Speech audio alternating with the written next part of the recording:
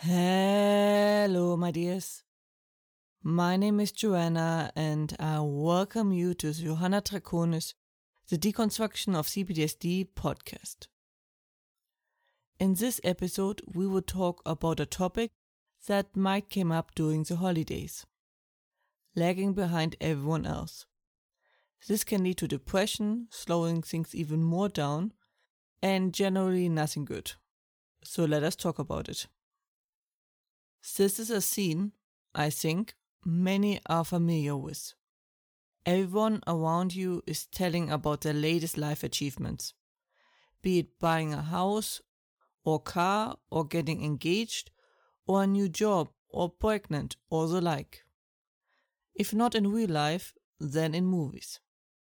And you? You managed to do the dishes regularly? To be fair, depending on your state and the severeness of your PTSD symptoms, this can be a low, realistic, high, or unreachable goal. It is only human to not feel proud in this moment. Doesn't matter if the others meant to brag or not, or whatever.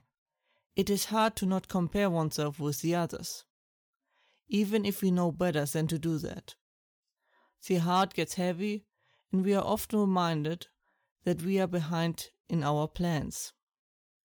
We wanted to be so much farther ahead in our lives.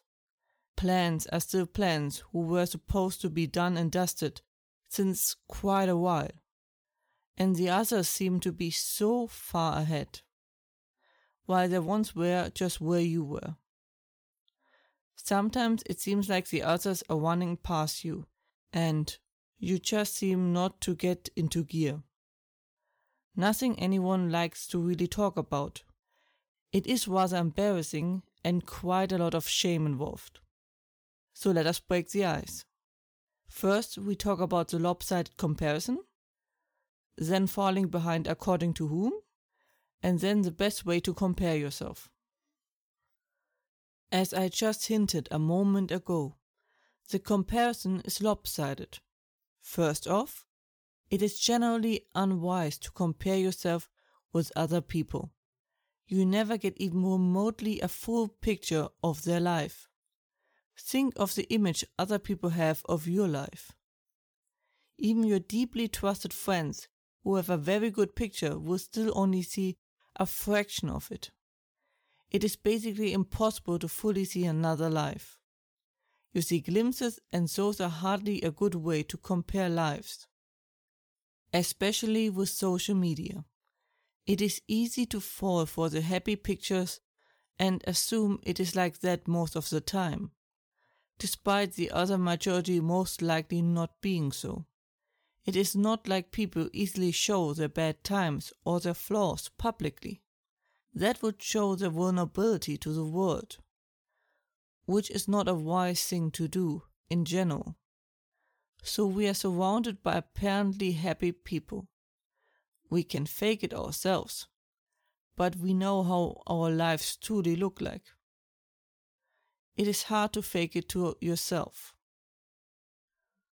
Often, the feeling of falling behind comes from outside perspectives about when what is supposed to happen, or when others want things to happen. But those things are more guidelines, and trying to follow them tightly often leads only to more stress and exhaustion. It is important to ask, why am I doing this? This must be done according to whom? Why do I need to do this? We live in a society, which means interacting with it. But it can also lead us being controlled by the will and opinions of others.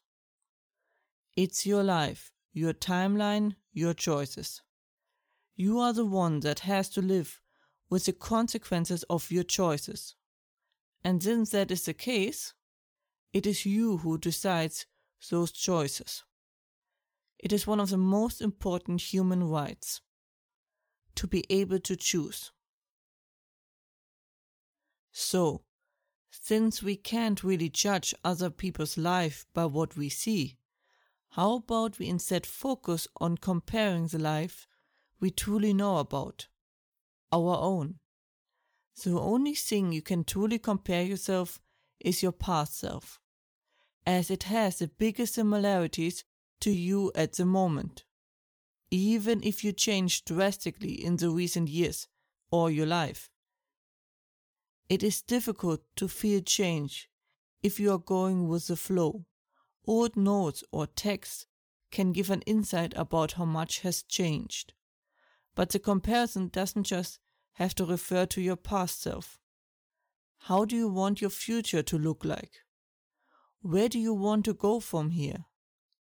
Given the complications and how hard PTSD makes your life, it might be important to take it step by step and day by day.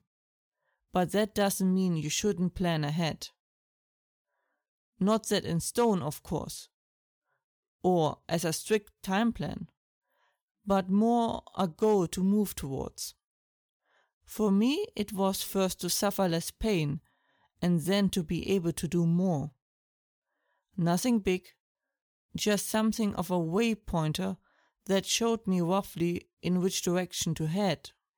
If you are in a better position, then what do you want to change about yourself?